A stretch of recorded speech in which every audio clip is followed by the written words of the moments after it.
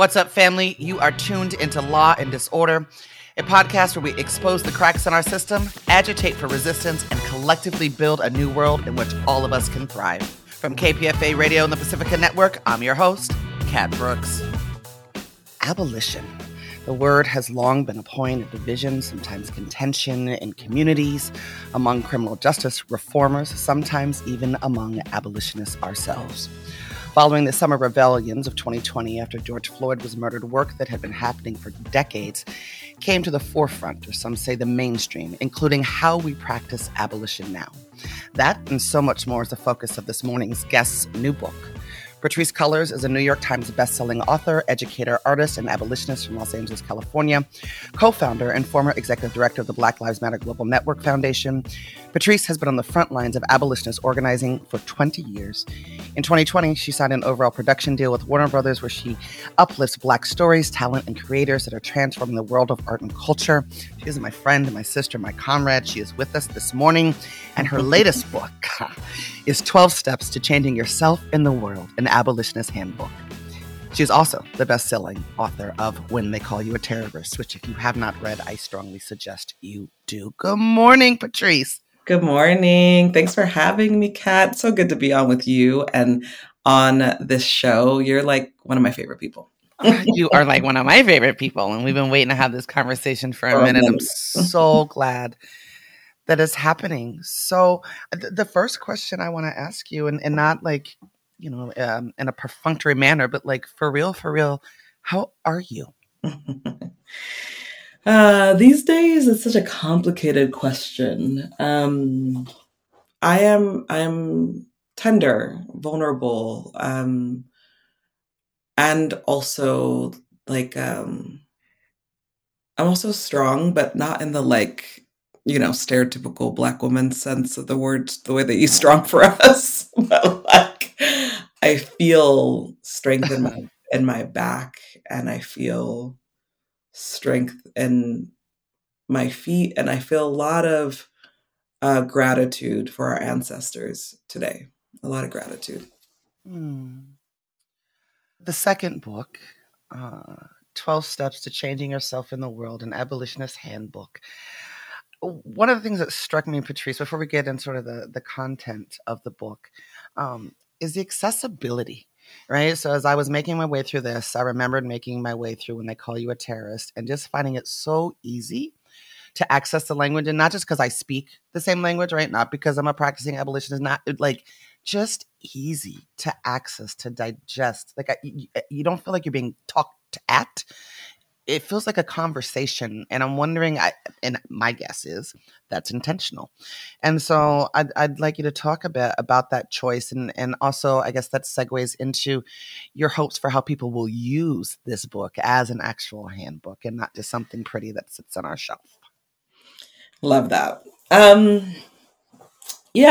been practicing and reading about abolition for now more than half my life, and I really wanted to write a book that was an accessible handbook, something that both modern day abolitionists, but also people who are on their journey, their abolitionist journey, could go to, reference, use as a practice space.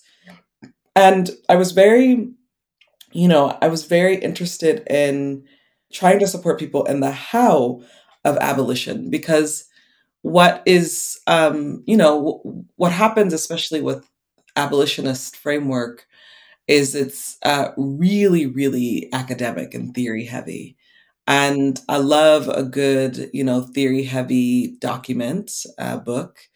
And also I love being able to have something that people can reference and use as a tool for their families. Like I see, parents and children reading this together. And I've had lots of parents tell me that they're reading it with their child.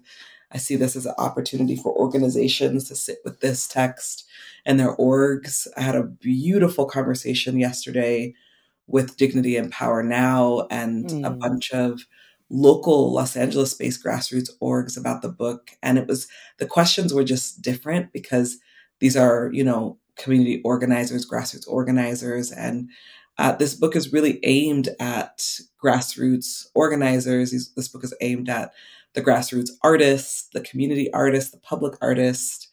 And I felt like, I was really missing a text that I could go to. I use these steps all the time, all the time.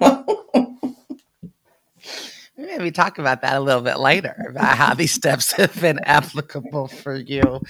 You said something in your answer there that is going to have me ask a question that I thought about, but I didn't have it on my little cheat sheet here, and that's that you appreciate theory heavy content and books. And the other thing that struck me, Patrisse, and like for real, right? You're my friend, you're my sister. I know you pretty well. I hadn't thought of you until this book, and actually looking at the depth of citations in research. You're an academic. I am. You talk about that part of your life. I don't think I'm the only one. Well, I know I'm not, right? The only one that's like maybe doesn't have full appreciation about that side of Patrisse Cullors. Thanks for saying that. I really identify like as a scholar, as an abolitionist scholar, and I love that. yeah, and I've used academia as a place to be able to advance that scholarship. But I've felt like a scholar since I was a young person. I'm an avid reader. I always have been. I was the nerd in my classrooms. I was, very blessed to go on to study at some amazing community colleges and then go on to study philosophy and religion at UCLA and then got my fine arts degree at USC. And every step of the way, it was, for me, books in particular have always been a place of reprieve and respite and also like deep research and being able to dig in to different things, being able to dig into uh, other people's scholarship around the topic. This was so beautiful to write because I got to quote so many of the people that I love and care about, so many people that I'm big fans of. I truly feel like I'm part of a long legacy of abolitionists that obviously date back to the abolition of chattel slavery. And we're just trying to evolve the conversation for the current context. And where I really see my contribution here is talking at abolition as something that we live as a daily belief system, not just something that we're moving towards, when it comes to getting rid of prisons and police and court and surveillance and detention centers, but like, how do we actually live an abolitionist practice? One of the things that I find so beautiful about this piece of our conversation is that, like, oftentimes in our movement, right, or any movement for that matter, you have the folks that study, right, the theory, and then you have the folks that are fighting for the practice. But Yes. There's rarely the intersection, which I feel is where we keep, sort of missing the mark. And I'm finding more and more often, to my chagrin, that the art, of political education, of political study, that was so Mhm. critical, right, to movements of our elders and ancestors, is just lacking in our movement. And it's almost as if Googling things on social media has replaced poorly and effectively what would have historically been, PE, right? That's exactly right. I come out of a tradition of deep political education. Right. I mean, deep, deep political education, since I was 16 years old, and I'm going to be 39 this year. And I think I almost took it for granted, that like every organizer has political education training or that every organizer understands organizing the same. It's not true. Or Uh, has organizing training at all. that's exactly right. Yes, which is what I mean by understands organizing the same. Maybe I was being too kind, You were. or too generous rather. Um, but it's like I've talked about this a lot. Um, probably more years ago when the world started to get to know who I was. But an organizer is is a skilled position. And, you don't send a surgeon in to do surgery without being trained. Same with the organizer. There's some pretty serious implications to have untrained people trying to quote organize people. And we've seen some of the consequences of that, have we? Have we now, Kat? So Absolutely.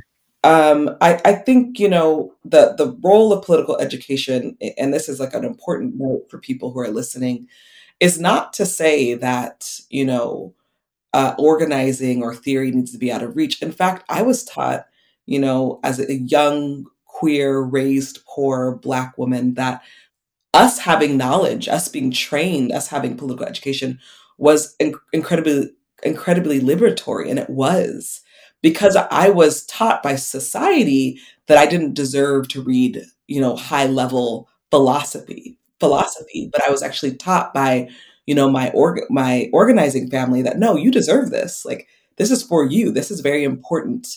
These are important tools for the work that you're going to do ahead, and they have been.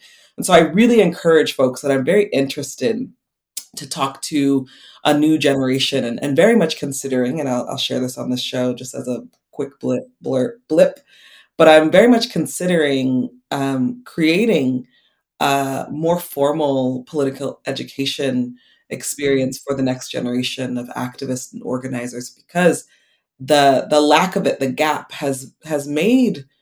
uh, has created a lot of dis-ease, I think, in our movements. Yes, please, a vote for that. And I would say not just the next generation, right? This generation. Um, Truly, and what we're missing is like the right is training organizers, right? They're investing in that. They study, and I don't know. I could go down this rabbit hole for a minute, but I'm gonna move us along because I'm in conversation with Patrisse Cullors about her new book, 12 Steps to Changing Yourself and the World, an Abolitionist Handbook. Patrisse, the question every abolitionist hates being asked, but I'm gonna ask it anyway because I think it's important. Define abolition from your perspective. I really do this quite simply. Abolition is the getting rid of police, prisons, jails, all law enforcement, court systems, detention centers, and surveillance as we currently know it. That's what it is. It's getting rid of that. And it is more than that, because abolition is how we show up for each other. It's the culture that we're building. Many of us don't understand that the carceral culture that we live in is based on punishment, revenge, and vengeance. And that we are actually trying to, when I say we abolitionists, are trying to build a culture that's centered in care, love, compassion, dignity. That's what abolition is. Love, care, compassion, and dignity. That is what abolition is. Why do you think that word, I mean, just the very word, scares certain pockets of our communities so much? Well, we've had some really excellent propaganda that has influenced an entire generation, many generations, to feel fully and believe fully that police presence means safety, even if we don't even if we don't agree logically in our bodies. Many people believe when the cops are around, we feel safer. Uh, and I think a lot about the 80s and 90s and the rise of law enforcement, and the rise of the crime bill and three strikes and all of these policies that are carceral policies that created and put an entire generation of young people and their family members in prison, killed an entire generation of young people, destroyed communities. And I think that, our job as organizers is to reframe what safety actually is. Because for so long, law enforcement has been the ones to frame it. And for so long, elected officials have been in the pockets of law enforcement. And for so long, we've been afraid. And when I say we, I mean Black people have been afraid to truly embrace abolition.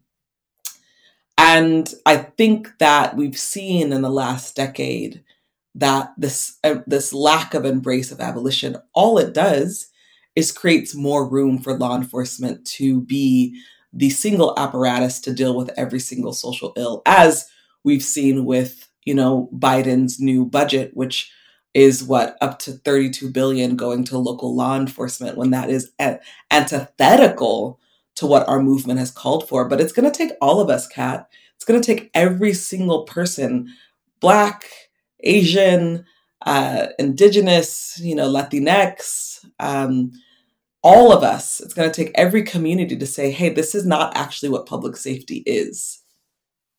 Talk a bit, Patrisse, about how we get there. And I think I'm asking that question in the context of this massive avalanche, right, of propaganda that we're in the middle of now. And I can't prove it. I haven't found the documents, but I know just by watching, right, there is a national coordinated strategic strategy and direct response to the gains that have been made, right, in conversations about abolition, in practicing abolition now, while creating, alternative models to crisis that don't lead with law enforcement, and the backlash, and then the manipulation of our people, their trauma, their fear, right, as we're living in the conditions of the economic pandemic. Talk about wading through that, fighting through that, organizing through that. I think what's important, and I'm trying to continue to remind myself, especially as someone who's been at the center of the backlash or being treated poorly in this moment, to make a point for other people's narratives, is that this is par for the course, and that backlash is going to happen, and that it's less about the backlash and more about how we're prepared for it. And that has been incredibly important for me, incredibly grounding for me. I think, backlash occurs when a group of people, when a movement are being effective. And efficacy, in the face of challenging white supremacy and patriarchy and capitalism, means that that whole beast is going to use all its resources to try to squash the efficacy. And I think the more we understand that, the more we're able to give more space and room to the possibilities on the other side of backlash. This is, a question not just for us and our movement, but it's also a challenge to elected officials who were, the first ones to say, not all of them, but a lot of them, the first ones to want to align and support, the larger movement, the Black liberation movement, the defund movement, and then, any and at the drop of a dime can totally retract and act as if we weren't the ones to help them get into office in the first place. So this is also, a really a firm call out to elected officials to stand up and to rise up and to also be an alignment. Because at the end of the day, honestly, Kat, this is about people's lives. This is about people being able to live full, dignified lives. And so many of our people have not had that ability. The 12 principles in the book, Patrisse, courageous conversations, respond versus react, nothing is fixed, say yes to imagination, forgive actively, not passively, allow yourself to feel, commit to not harming or abusing others, practice accountability, embrace non-reformist reform. I love that one. Build community, value interpersonal relationships, and fight the U.S. state rather than make it stronger. And we're not going to have time to go through all of them. I'm going to bounce around, actually, to a couple. But I'm going to start with courageous conversations. What do you mean by that? I mean that in order to do this thing that we're calling abolition, we have to show up in our most honest, vulnerable, courageous selves with the people we love the most and we're doing the work with, alongside the work with. this is critical because in my experience building organizations, institutions, movements, being with inside families, um, silence, opaqueness have always been a real challenge to getting people's needs met, to healing, to transformation. Um, that to me is really important. You know, that to me um, is really necessary. And courageous conversations are both the conversations you have in your interpersonal relationships. Sometimes a courageous conversation is confronting a loved one about harm that was caused, or confronting them about a harm you caused and, you know, wanting to be accountable. Sometimes a courageous conversation is about something really joyful and exciting, but may feel really scary. But also, courageous conversations are about how we um, show up for the broader conversations, how we show up for the larger conversations, how we show up for the ways in which we have to challenge the government. There's a reason why I put Mamie Till in this, because she had a courageous conversation with all of us, you know, the folks who were alive, about her son, Emmett Till. She made the choice to have an open casket funeral and a move of courage to expose the ugliness of white supremacy. And so courageous conversations are both, yes, you know, what we do personally in our own lives, but also it's what we do publicly. One of the courageous conversations I want us to have is about the relentless attacks on Black women, and particularly Black women who sacrificed their lives to step into to leadership. But more importantly, the courageous conversation I want us to have is about the deafening silence of movement when it comes time to defend them. And sis, I'm talking about you. So, three-part question. Because I think it's strategic, and I'm wondering if you do too. The choice to go for Black women, particularly. The second part of that question is, why is the silence dangerous? And Yeah. then, if you don't mind, you know, then talking a bit about what it's like for you to hear so loudly that deafening silence. You know, it's really bizarre. I'll start there. And when I had Twitter, I don't use Twitter anymore because of how terrible that space was. But I remember writing a tweet and saying, it's as if everybody is watching Black women be jumped on the street and nobody's helping them. You know what I mean? Yeah. And so I really do think that what Black women often have to do is show up for ourselves. We usually have to create, you know, our own campaigns. We have to bring in our own people to back us up and support us and fight for us and protect us. And it's usually a campaign. It's very rare that it's organic, that Black women receive organic support. It's very rare. I mean, let's look at Meghan Markle, for goodness sake. You know, probably Mm. one of the most light skinned, you know, Black women married into the royal family, who could not catch a break. In fact, was, you know, terrorized by the media. And that's sort of like, if that's what she's experiencing, imagine what every Black woman is experiencing on a daily basis. There's not a day that goes by that I don't receive hate mail, that I don't receive terrible, humiliating words from trolls, you know, talking about my weight, talking about certain features on my face. I mean, it's almost, you know, sometimes I wonder, Kat, like, why am I on social media? It's just another space to be harassed. It's another space to, you know, to be controlled. And so on a daily basis, for me, it depends. You know, it depends. much better than I was last year. And, in just a couple weeks, it'll be the year anniversary when the right wing media leveraged an entire attack against me and my family. And, I think a lot about that. I'm still living it. It's only been a year. And there's a lot of PTSD and trauma from that time. And I yearn to talk about it publicly where people really get what happened and what happens to Black women, specifically Black women in the spotlight. Well, why don't we take a moment and do some of that?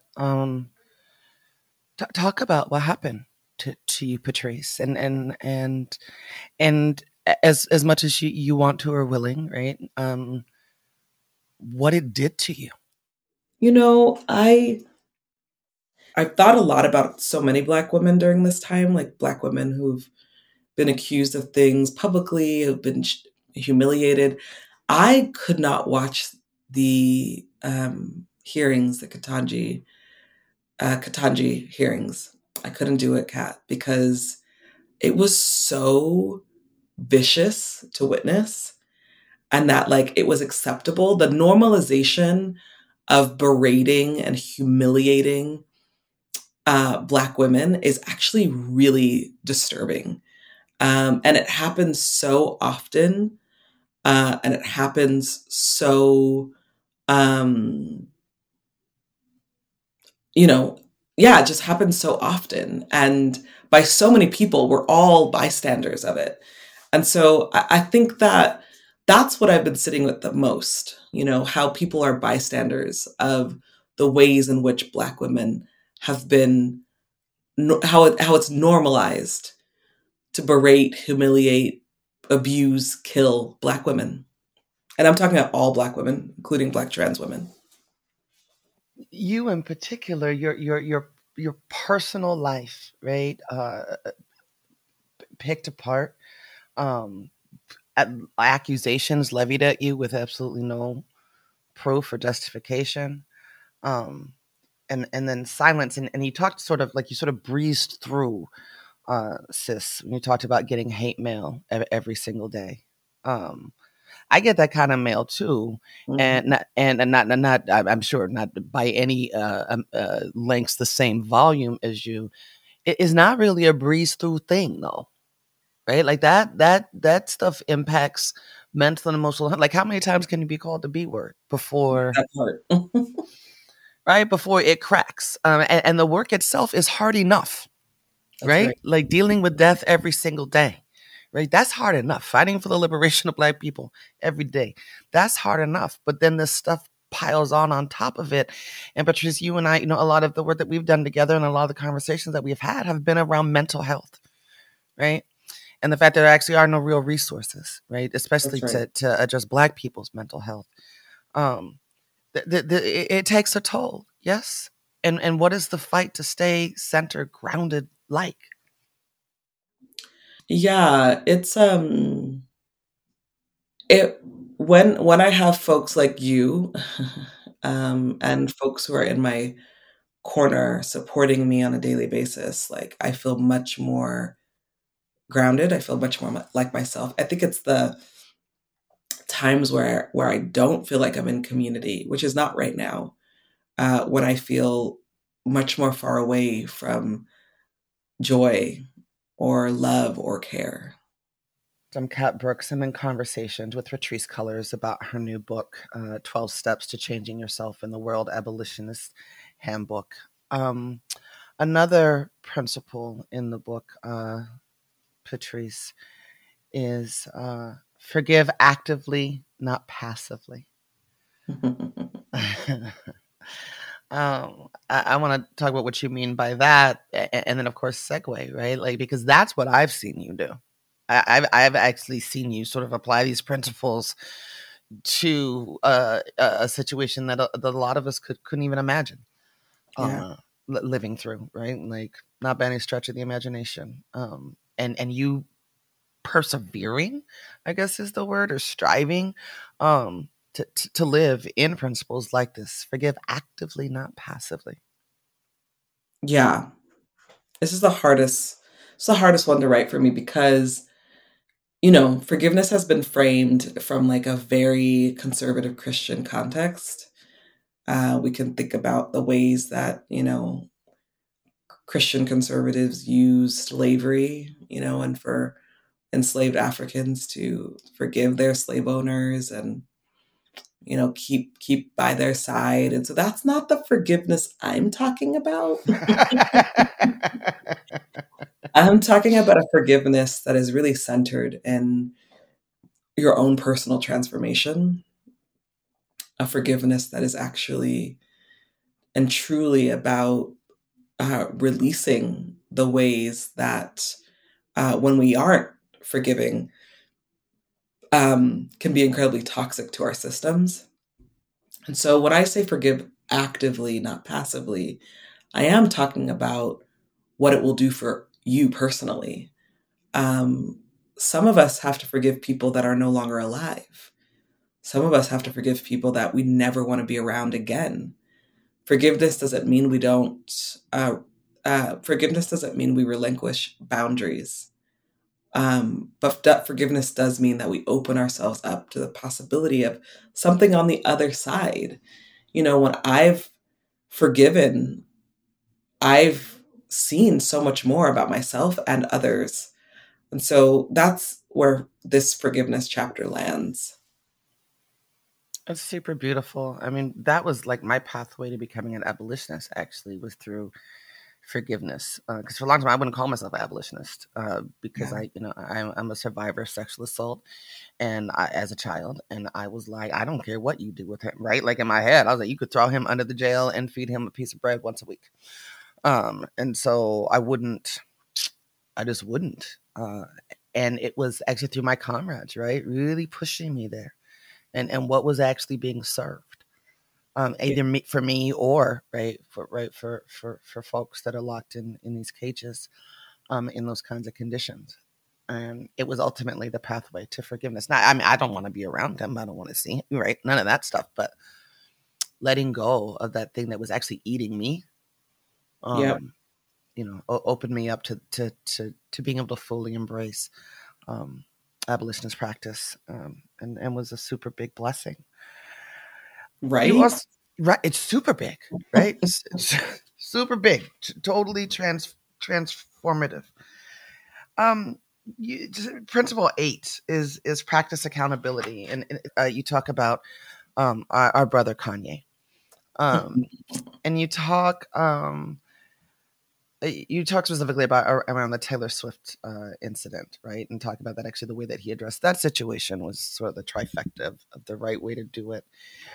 Brother Kanye's in the media a lot again now, around a bunch of other stuff. And I've really been struggling actually with even the way, and I'm so open to to debate around this. We haven't talked about this, so I don't know where you sit. Yeah. I watched that Netflix special, Yeah, tell me. and I was okay with the first two episodes. Right? I mean, they were interesting. I felt like I was learning some stuff. The third episode, where he was sort of really in the height of um his mental health crisis. I'm not sure how often he was sharing our reality. I'm not sure that he was sharing enough of our reality to give consent for Yeah. that much of his issues to go onto an international stage.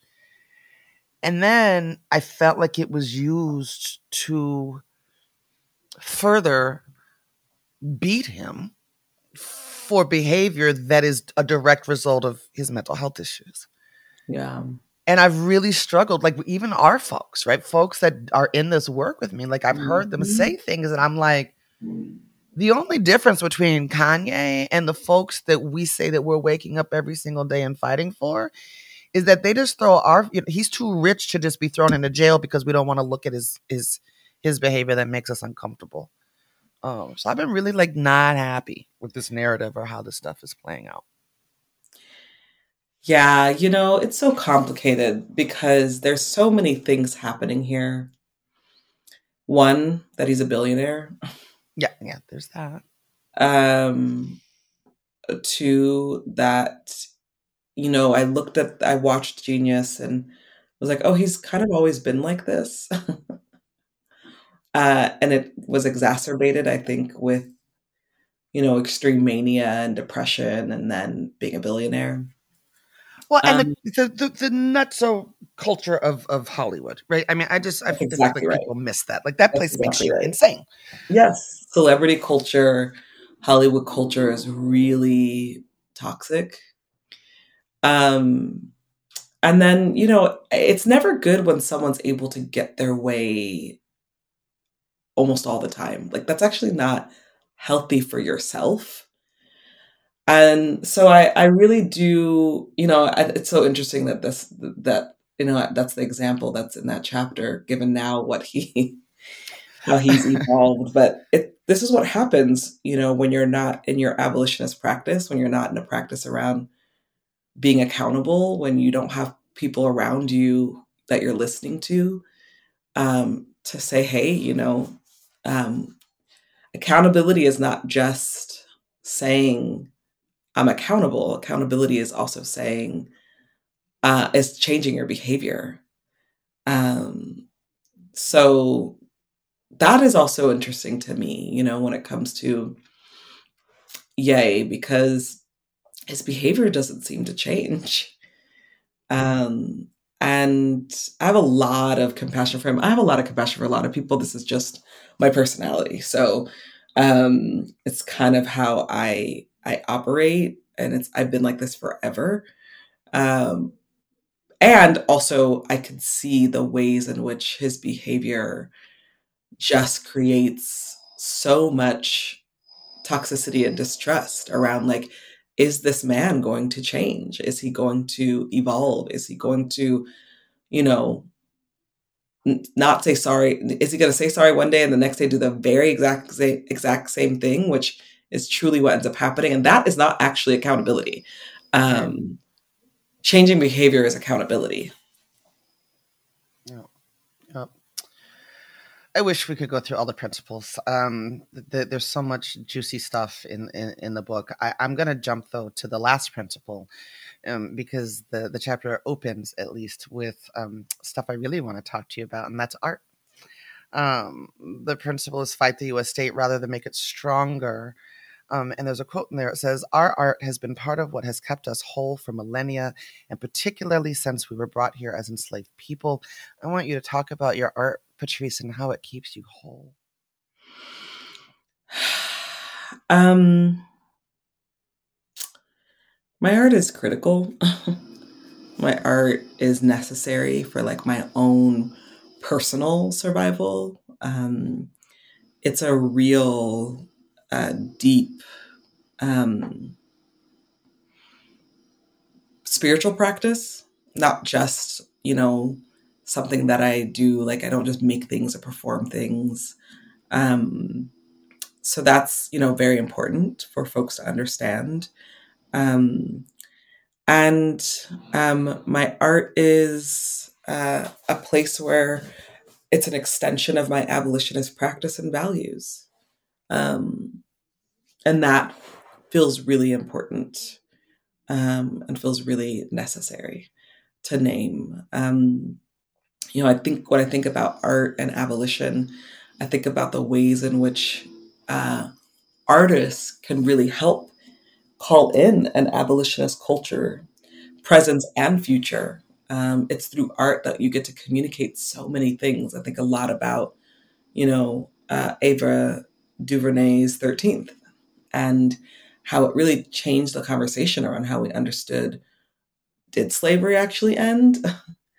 um, what is this new thing, this new system of incarceration, and how is it part of a legacy of chattel slavery?